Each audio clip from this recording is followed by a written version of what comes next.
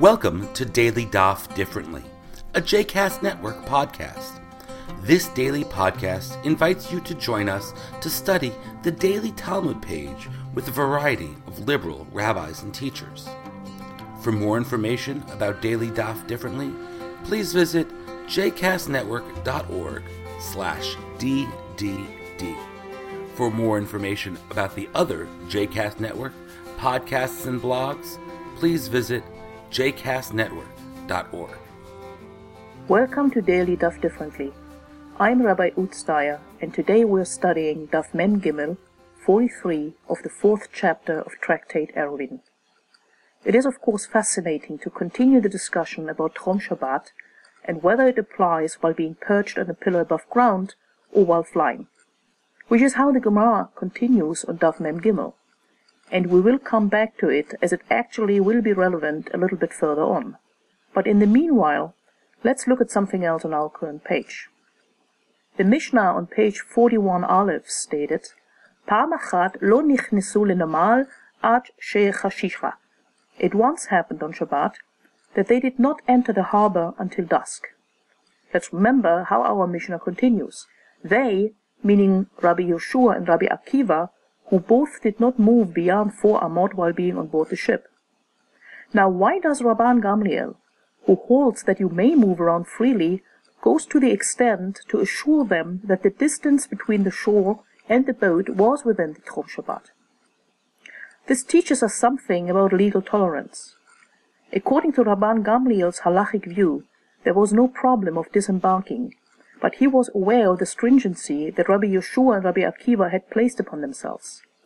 The Gemara says, "Rabbi Yoshua and Rabbi Akiva lo zazu me'arba amot sheratzu lehachamir al atzmo." Lehachamir al atzmo means that they placed a stringency upon themselves. Yet Rabban Gamliel did not dismiss their opinion, but respected their view. He therefore made sure to ascertain that even according to their stringent interpretation, it was permissible for them to disembark. The other way around, knowing that Rabban Gamliel held a more liberal view, this did not prevent Rabbi Akiva and Rabbi Yoshua to consult Rabban Gamliel on this issue, knowing that he would not cause them to violate their stringency. They relied on his halachic authority even though they disagreed on a particular interpretation. This is just one example of halachic tolerance between the rabbis of the Talmud. The last line the Gemara brings another tashma, come and hear, an expression used to introduce a Tannaitic source. The tashma states, Hareini nazir biyom sheben David ba. I vow to be a nazir on the day that the son of David comes. Meaning, he takes a Nazirite vow for the day of the coming of the Messiah.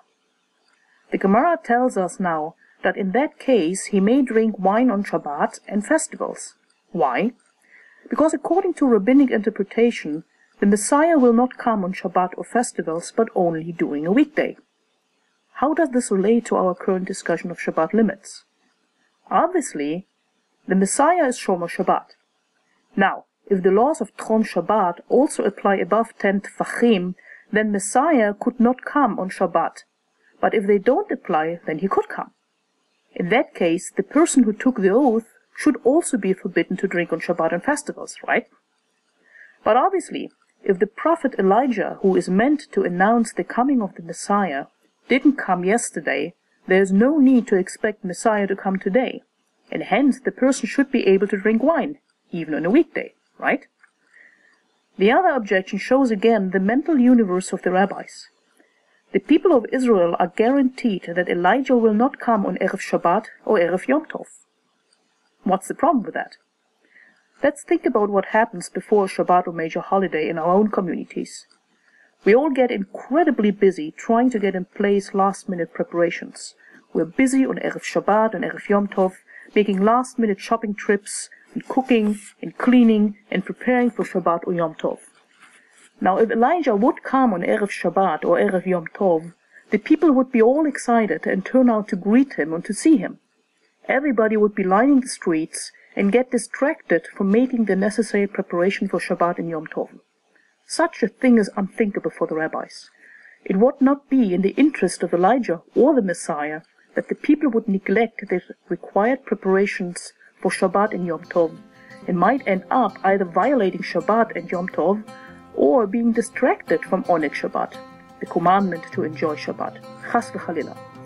Therefore, clearly Elijah would not come on Erev Shabbat or Erev Yom Tov, and Messiah will never come on Shabbat or Yom Tov.